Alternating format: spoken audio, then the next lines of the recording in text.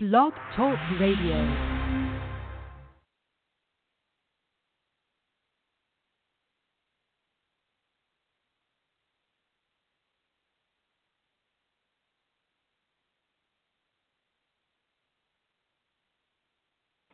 Hi, this is Shay Holbrook from Larson Motorsports Jet Dragster Driver in the IHRA Nitro Jam Drag Racing Series, and you're listening to Thursday Night Thunder on Speedway Digest Radio Network. Hello and welcome to the May 3rd edition of Speedway Digest Thursday Night Thunder, the most hardcore motorsports program on the internet. This is episode 136 of the series, and I'd like to apologize for a little bit of delay, but we appear to have a little bit of a computer issue this evening. Hopefully it's worked itself out now. I'm your host, Adam Jason Sinclair, and on tonight's program, Michael Mullally and myself will be reviewing the 4-wide Nationals, talking a bit of NASCAR and ARCA, and reviewing whatever other motorsports action pops into the conversation.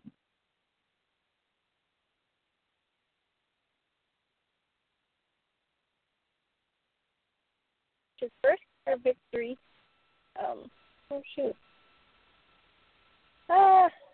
Sorry, I'm still finding the script. Okay. 1 week after earning the first number one qualifier of his career in Houston, Jose Gonzalez notched his first career victory in the E3 Sparkplugs NHRA Pro Drag Racing Series presented by J&A Service portion of the NGK Sparkplugs NHRA 4-wide Nationals at ZMAX Dragway. This weekend's Pro Mod Racing presented by Alanabi Performance was the third of 12 events this season. Gonzalez ran a 5.743 second pass to 254.09 miles per hour in his Chevrolet Q80 Camaro to take down Steve Jackson, Ricky Smith, and Brandon Snyder in the final round. Gonzalez became the first Jamaican-born driver to earn a victory at an NHRA national event with his triumph in Charlotte. After a first-round exit in Gainesville, Gonzalez notched his first number one qualifier in Houston before being eliminated in the quarterfinals. He leaves Charlotte fourth in the point standings as Smith and Jackson currently lead the class through 3 events.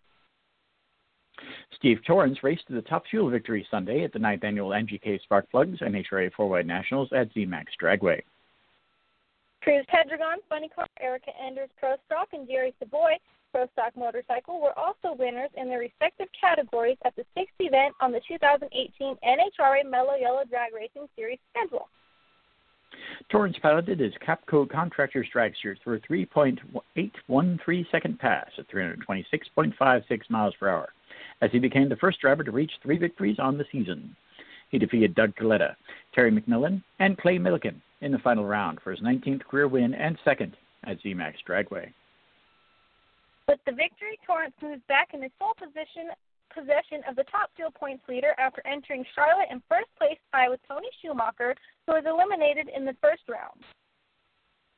Pendragon ran a 4.059 at 310.84 miles per hour in his Snap-on Tools Toyota Camry for his 36th career victory and first since Englishtown in 2014. After qualifying 6th for the event, he was able to knock off 16-time Playing Car World Champion John Force, Tommy Johnson Jr., and number one qualifier Courtney Force in the final round during the victory. This was Pedregon's 36th career Funny Car win, moving him past the legendary John Prudhomme into sole possession of 5th place for all-time. In Pro Stock, Enders picked up her 23rd career victory and second win in Charlotte with a 6.535 at 212.73 miles per hour in her Melling Performance Elite Motorsport Chevrolet Camaro. She took down Vincent Nobile, Chris McGahey, and number one qualifier Drew Skillman in the final round to lock down her first victory since Epping in 2017. Jerry Savoy emerged victorious in the Pro Stock motorcycle class as he earned his 9th career victory and first at ZMAX Dragway when he ran a 6.784 at 195.73 on his white Alligator Racing Suzuki in the final round. He bested Andrew Hines, Scotty Polachek, and Matt Smith in the final round to lock down his first victory since Brainerd last season. The 2018 NHRA Mellow Yellow Drag Racing Series continues with the NHRA Southern Nationals, powered by Mellow Yellow, Atlanta Dragway in Atlanta, Georgia, from May 4th through the 6th. The E3 Sparkplugs NHRA Pro Mod Drag Racing Series presented by J&A Service continues at the Emmett Nards NHRA Heartland Nationals presented by Minties in Topeka, Kansas on May 18th through the 20th. We are now pleased to welcome Pro Stock driver Jeg Coughlin Jr. back into the Thunderdome. Hey there, how are you doing this evening? I'm doing fantastic. Doing pretty well. Thanks. Awesome. It seems like the NHRA is embracing four-wide racing. How do you feel about the spectacle this form of racing creates?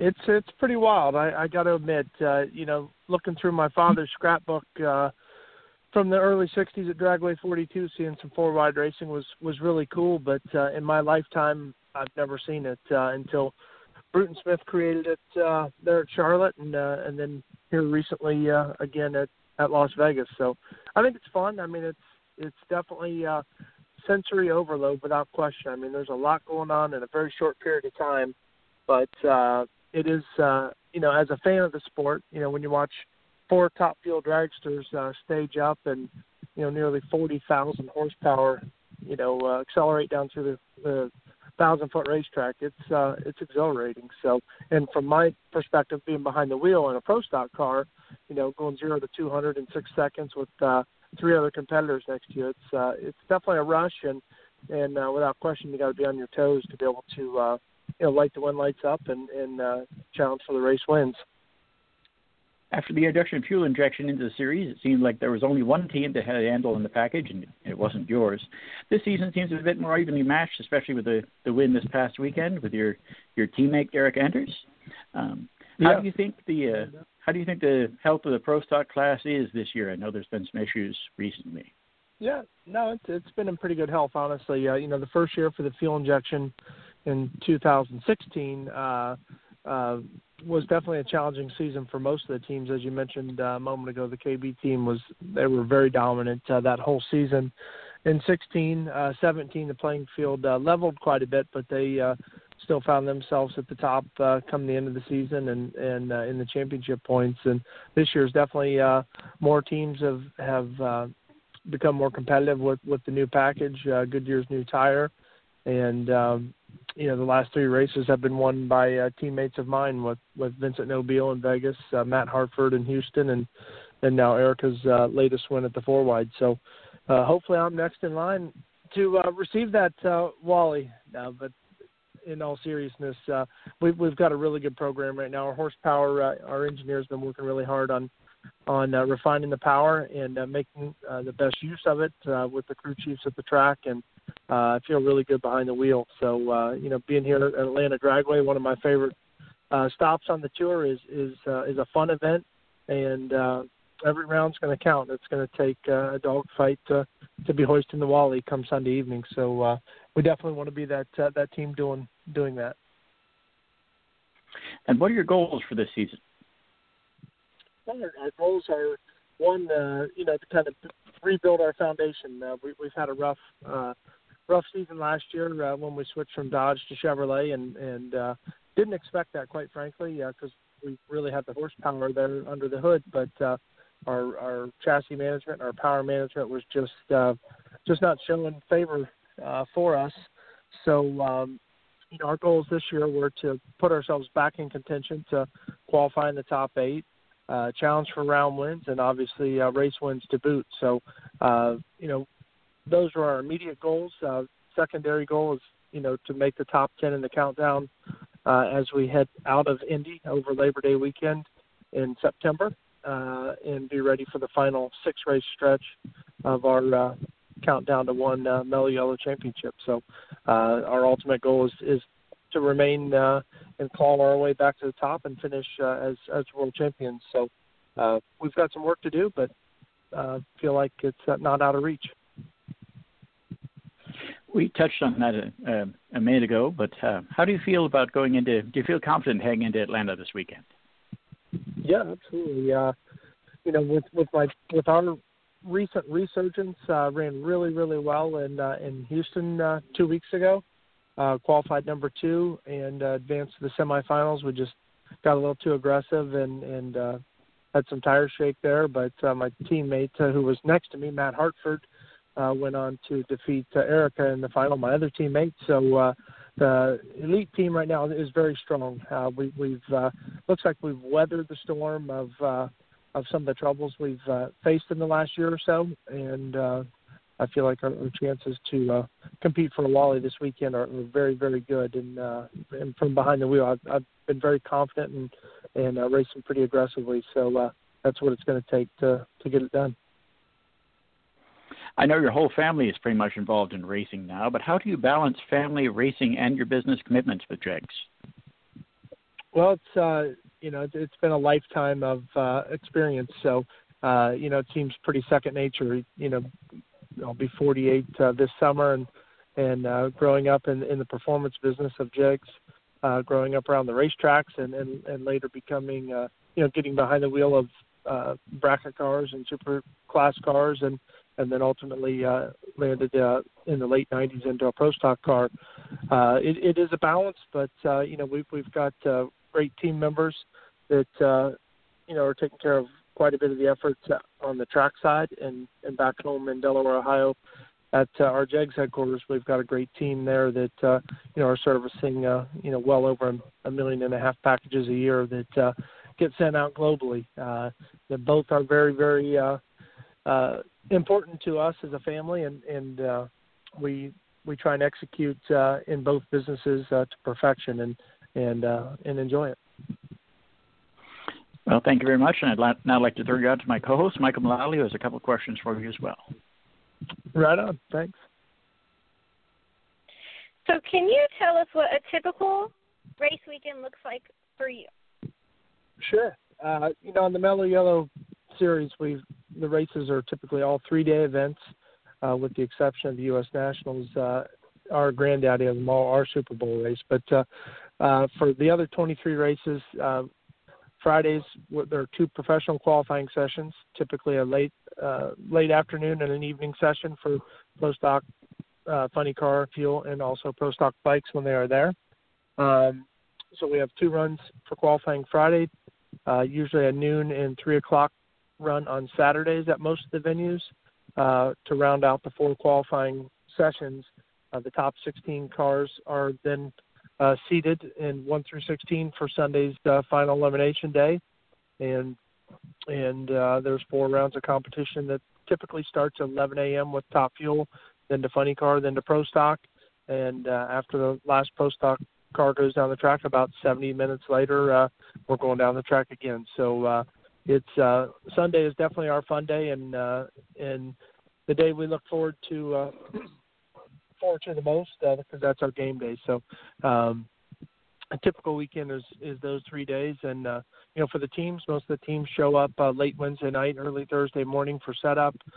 We've already done most of our homework, if not all of the homework, back in the shop before we get to the event, so that we're really just setting up. The crew chiefs can kind of hone in on their gearing packages based on what the weather and the track looks like Thursday night going into Friday, and then just kind of execute through the weekend. For this week, this is our final race in a 3-race stretch, so most of the teams will return back to home bases after Sunday, and we'll pick it back up in 2 weeks in Topeka, Kansas. So, obviously your family is really heavily involved in racing. At what point, did you know that racing is 100% what you wanted to do? I was pretty young. Being the age I am, born in 1970, there wasn't a junior drag racing program. So, you had to have a legal driver's license to be able to start competing. And it was a couple of years before I turned 16, I was able to get on track and compete a couple of times. And I knew at that point I was pretty well hooked. And I started in bracket racing, which is ET racing, which happens at most of your local tracks around the country on either a Friday night, a Saturday night, or a Sunday. And really, still bracket racing is my first love. The Mellow Yellow Series that I race Pro Stock in certainly is amazing. But the challenges of bracket racing are extremely still very appealing to me, and I look forward to getting back to it more in the future. Can you explain to us what it feels like to make a perfect pass down the drag strip? Well, typically, I would say that the perfect pass down the drag strip is a very uneventful, smooth trip down the track. So, with that said, in Pro Stock, we've got almost working on 1,500 horsepower, and have a 5-speed transmission in the car. So once we leave the starting line, we shift gears about every second the first 4 seconds. And on a perfect pass, I mean, there's almost no blemish in the steering wheel. You're not working any input into the steering wheel as far as, keeping the car straight. From the seat of the pants, there's not a whole lot of distortion or tire shake, not only accelerating as the clutch locks up in low gear, but also in as you change gears in second, third, fourth, and fifth accordingly. So that perfect run is typically extremely smooth and pretty much feels effortless, and that's the way you like them. And my final question for you this evening, I'm sure you have 1,000 different ways you can answer this question, but what is your favorite racetrack memory? My favorite racetrack that I go to? No, or memory? Your favorite racetrack memory. Oh, man, no question. And I'll start with my 1,000th favorite memory. No, I'm just kidding. I don't know, so many of my memories evolve around, racing with my family, and making it to the winner's circle, because that's your ultimate goal week in and week out. But, probably one of the most cutthroat memories that I recall in my career was 2007, the first year of the Mellow Yellow NHRA Countdown to One. There was 4 cars running for the World Championship on the final day of Pomona, final day of the season, and we found ourselves in third place. Dave Conley and Greg Anderson went out first round in front of me before I had an opportunity to run first round, and the reality of the championship was now in our within our reach and within our control now, and we had to win the first round to still be in contention, and then we had to win the second round to win the World Championship, and that was probably the single most amazing day from behind the wheel for me. And we were able to, as you can tell by the tone of the story, able to execute properly and win that 2007 championship. So that's probably my most memorable, I would say. How do you feel about the fact that Dregs is going on to bigger and better things by sponsoring the NHRA Mellow Yellow drag racing event at Route 66 at the end of May? Well, we're really proud of it. It's really an extension of our relationship with NHRA. We've had a long-standing relationship as a business, supporting our local Division III races, supporting local racetracks around the country, to the JEGS All-Star event, which is also held at the Chicago race. So, the JEGS Sports Nationals also, which is the single highest sportsman event that Bowling Green conducts. So we've had a lot of great times with the NHRA and fun racing in some of our own races. And I think the extension of the naming 66 race as the JEGS race is very exciting for us. So we're going to have a huge weekend there with the JEGS All-Stars going on Saturday, and then obviously the Mellow Yellow Series Friday, Saturday, Sunday. So we're very excited about it, and we're also my nephew is racing in the JEGS 200 tomorrow night in Dover, Delaware, in the Camping World Truck Series in NASCAR. So we've had a lot of great things that we've expanded on here in the last couple of months, and looking to continue to build the brand, the JEGS brand, and service our millions of customers worldwide. Well, that's awesome, and it's great to see all the amazing things that JEGS is doing in motor racing now.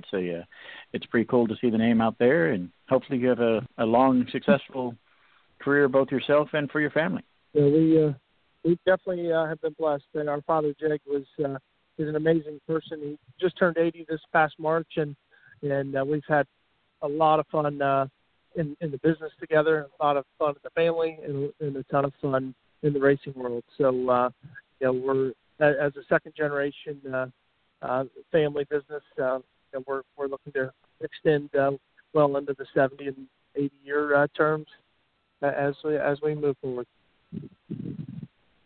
Well, thanks again for coming on the program tonight, and good luck this weekend and for the rest of the season. Hey, it's my pleasure. Anytime, and hope the listeners enjoyed. Thank you very much. Have a great night. Take care. You too. Once again, that was Jeg Coughlin Jr., and we're very pleased to have him on the show this evening. And Jegs is doing a lot of amazing things in motorsports, as you just heard, with the Jegs 200 this weekend and the Jegs NHRA event coming up at the end of the month. So it's pretty cool. Moving on to other competition, round one of the 2018 Trans Am West Coast Championship, now in its second year. Dow Club Speedway yielded plenty of first-time victors across its four classes, with new names and new teams laying down initial claims on the West Coast Championship. First-time victor Thomas Morell would capture for the TA2 class an overall victory, while Trans Am debutant Tim Adelson took the TA class win. Defending TA3 class West Coast champ Ollie Thorderson was the only previous winner to secure Trans Am silverware, while Dane Smith and the number 29 Bob Smith Motors Ford Mustang became a first-time winner in TA4.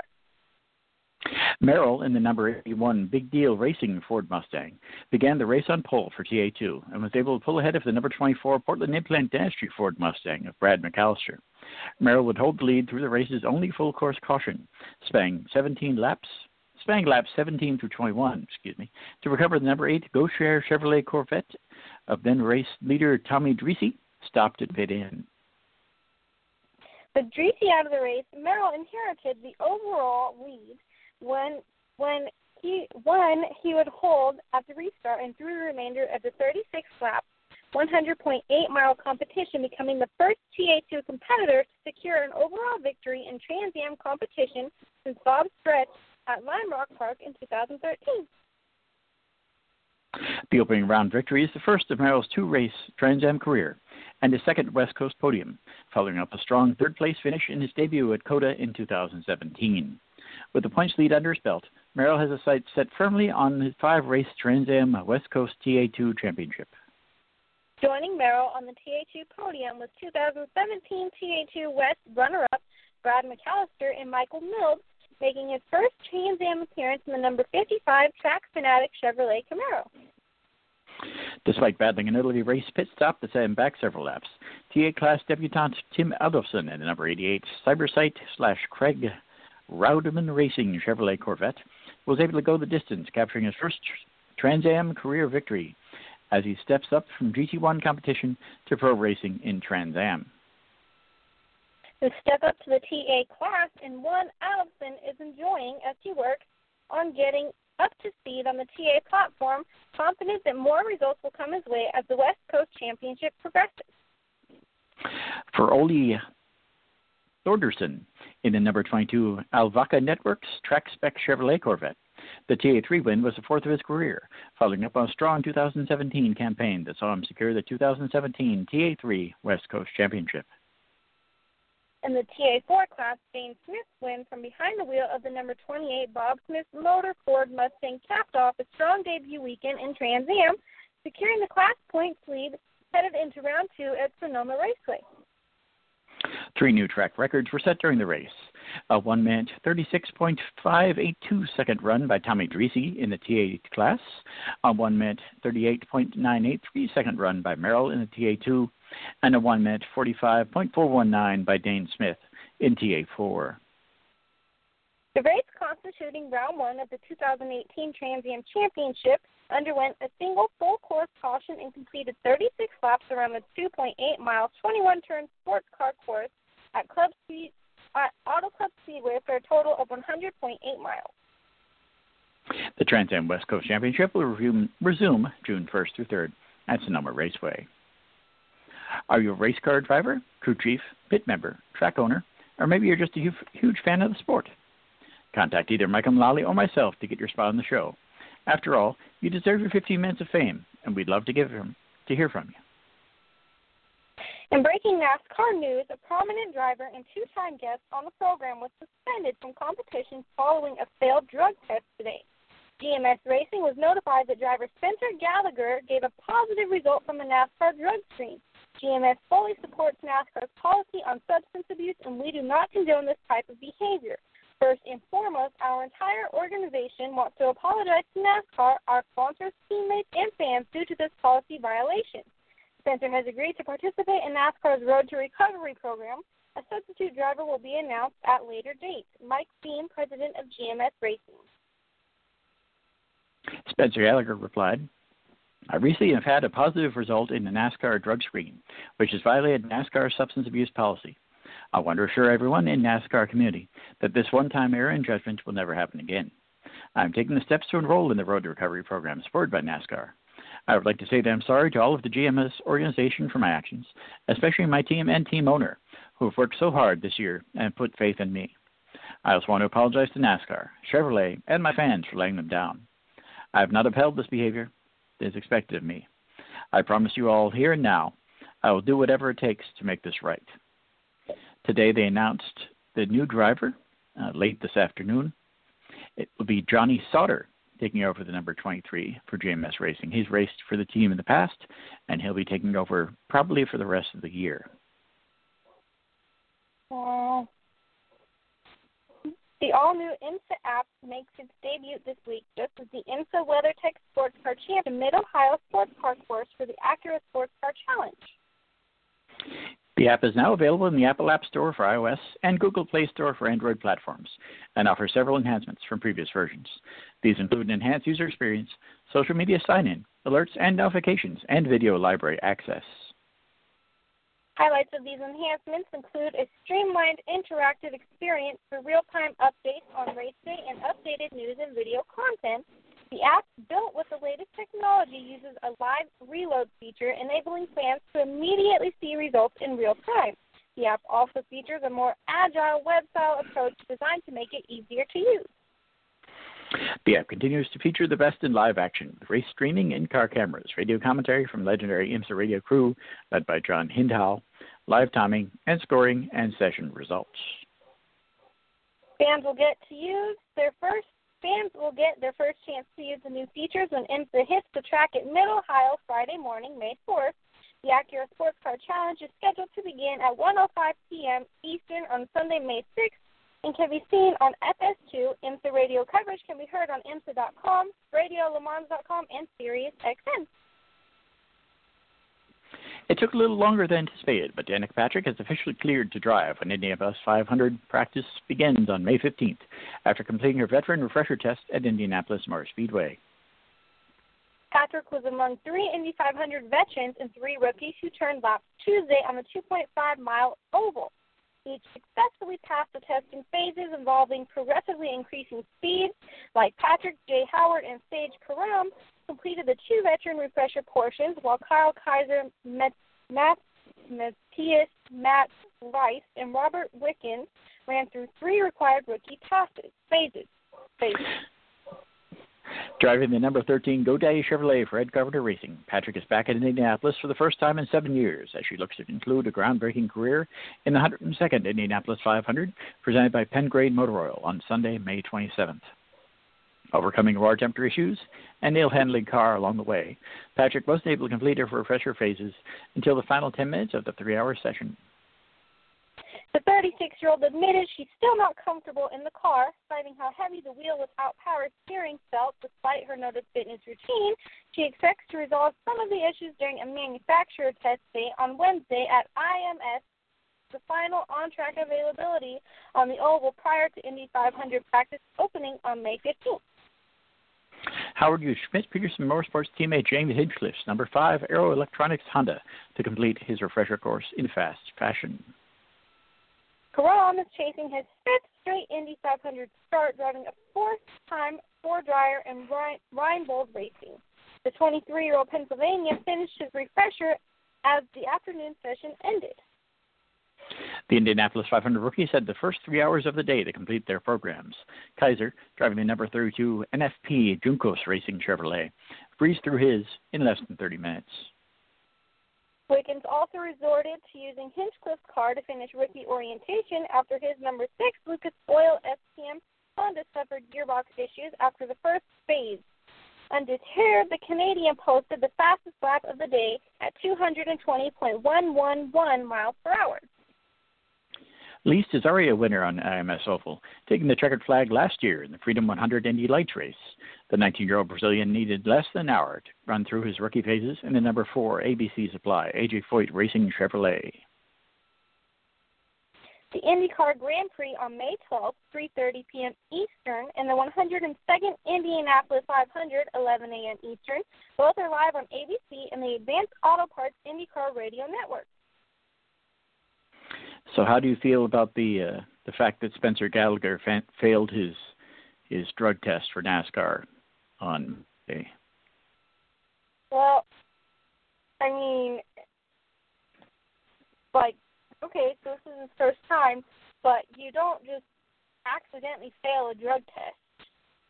You have to be doing something. You know what I'm saying? You don't accidentally fail a drug test. Mm-hmm. So, and if you remember the two,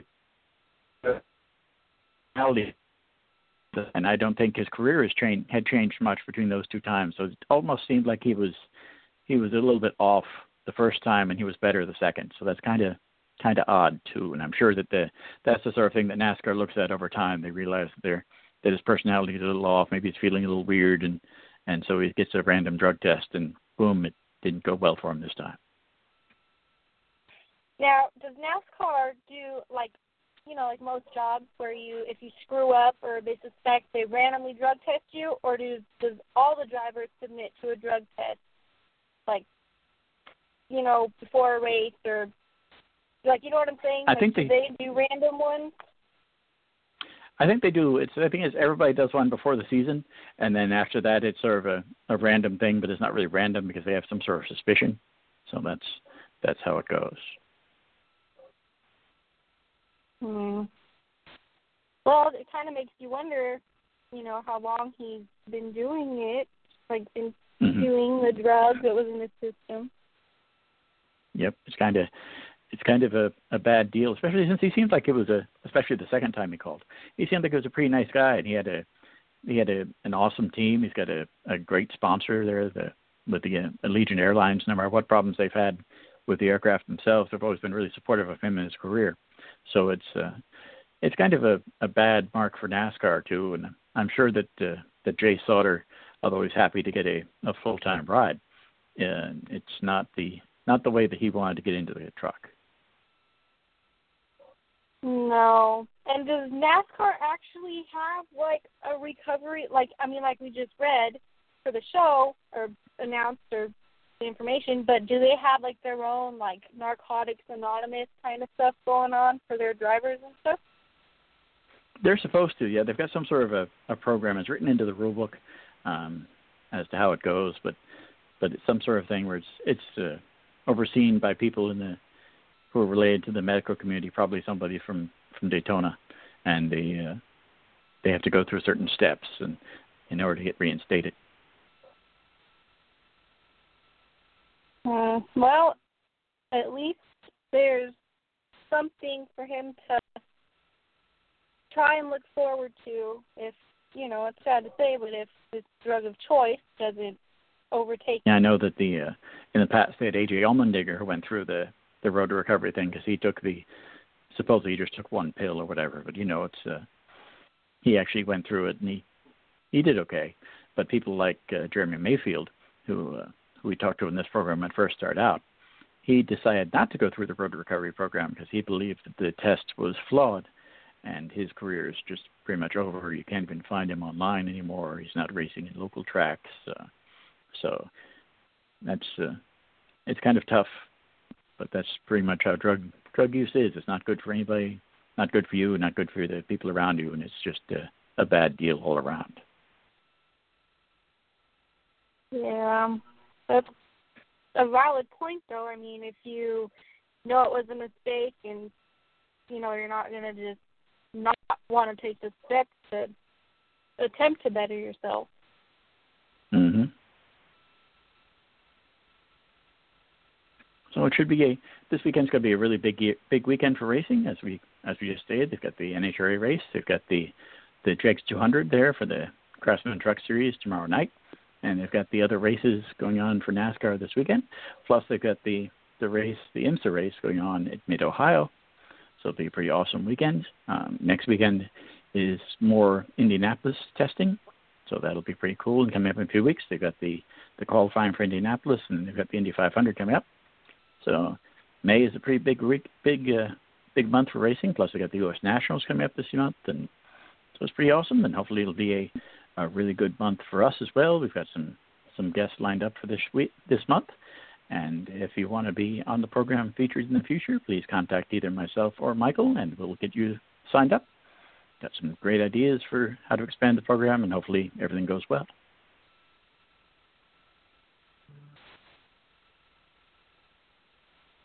Be sure to check out past episodes of Thursday Night Thunder, as well as the other shows on the Speedway Digest Radio Network at SpeedwayDigestRadioNetwork.com. You can also check out the show on Facebook by searching for Speedway Digest Thursday Night Thunder in the search bar. I also invite you to read the articles covering all aspects of motorsports at SpeedwayDigest.com. I haven't put out any more articles this week, but last week, since we didn't have the program, I had the opportunity to go through and post 29 articles to the racing news section of SpeedwayDigest.com.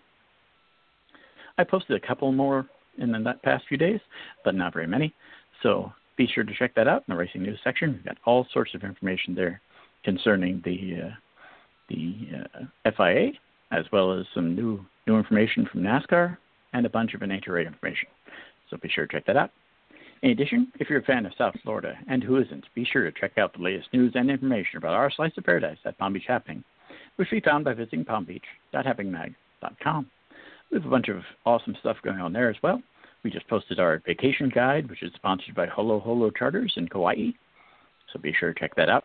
We also have a brief guide to Sunfest, which is going on this weekend in Flagler Drive. So be sure to check that as well. Any other information you want about the Palm Beaches, you can just check the search bar up at the corner of the Palm Beach Happening main page. Type in what you're looking for, and I'm pretty sure that if it happens in the Palm Beaches, we have at least a little bit of information about it. Thank you for listening, and we look forward to seeing you again next week in the Thunderdome as we discuss the major issues in the world of modern auto racing. Thanks again. Have a great week.